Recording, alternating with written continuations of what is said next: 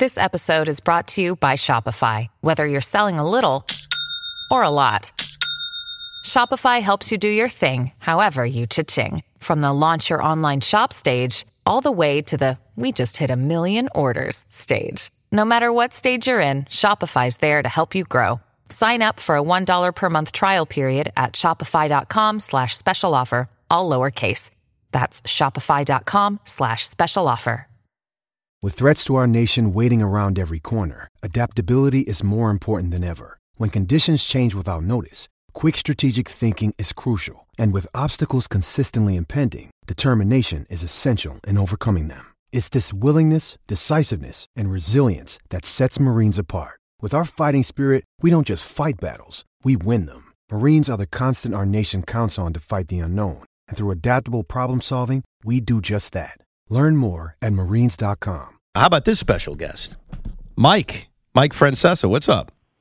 Hey, I was just driving along listening to this, so I had to pop in. Go ahead. First thing for the fans. Number one, if you think anything is made as far as rotation decisions or lineup decisions without it being from the top of the bottom of the organization, from the general manager right through the entire organization, it happens now everywhere. No manager makes that by himself anymore, those decisions.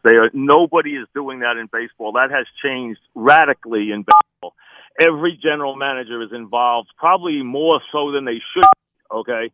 So to think that it's just the manager making those decisions, not true. Now, with that said, he had a nightmare night last night, and his excuses were feeble after the game. Mm-hmm. Remember, their whole motivation, and I'll tell you which one really I thought was really, other than the review, which is one that could actually change his whole relationship with that team, and I do think there's a chance he might not be back. Really? I've thought that all year myself. I really have felt that wow. I thought something could happen this year. So I'm not 100% thinking, and I think he's much better than average manager. I don't think he's Francona, but I think he's a good, solid manager, though. He's not great, but he's good. But first of all, the organizations have enormous input into what happens now, as far as who pitches and when and who's in the lineup and when, and that doesn't change anywhere. Everybody's that way. Number two, the whole motivation of the Yankees is to get to the bullpen. That's all they think about, getting to the bullpen. So as soon as CC gets past the fifth inning, and he almost got pulled, he was one batter from being removed in the third. If Ramirez had gotten a hit in the third, he would have been out of the game in the third inning. In the second inning, he would have been out of the game. But be that as it may, the only thing they think about is getting to that bullpen, the Yankees. That's their whole motivation. So as soon as he wavers a little bit, they are going to err on the side of the bullpen. And remember, if Green had come in and done what he's done all year, you wouldn't even have had a conversation. Yeah, but Mike, I understand they want to go to their bullpen. It's a 5-run game. That's all they want to do. That's their whole motivation is to go to their bullpen. I get it, but he retired 11 of 12 guys. But if Green blew up in the Minnesota game, we wouldn't even be playing.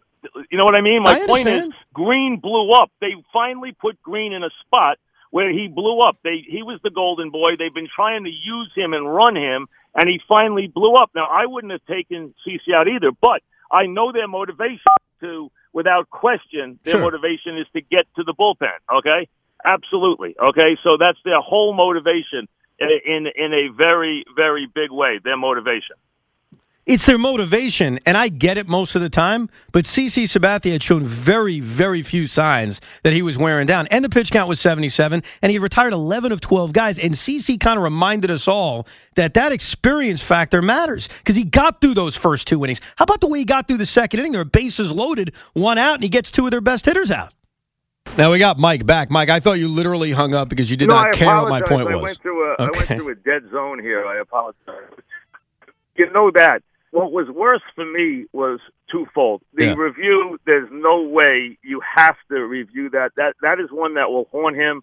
His answer made no sense because he had no answer, okay? He had no excuse. You could see how sick he was in the dugout as soon as he realized what had gone on. So he had time to ruminate about that, and he came up with a very lame excuse.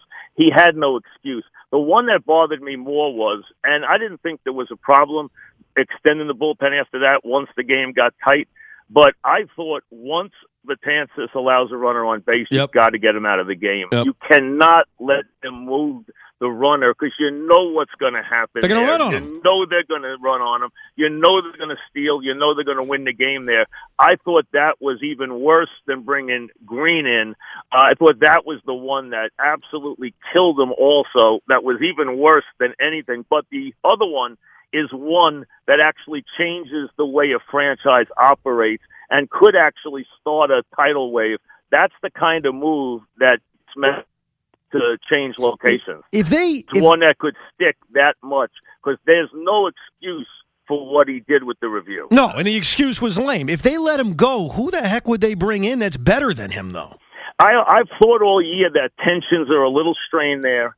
I've asked him a bunch of times about not pushing for a new deal, which he didn't do. And I just thought there was a chance this year there could be that maybe it's time for a change inside the organization. They will miss him. He's done a very good job. He handles the bullpen well. He's cultivated the young players well. His problems were earlier with star players. Right. He had a lot of trouble with star players. He's done well with young players. He has trouble. The Chapman thing is going to be a very big problem inside that team, what he did. I think there is some problems inside that team that have festered. I think his relationships might be a little more strained than we think. I've heard rumblings of that. So if he left, it wouldn't shock me. And I think last night, that move made me think something could happen here because that's the kind of move that shakes teams. That's the kind of moves that are very hard to overcome. That one's going to haunt him for a very, very long time.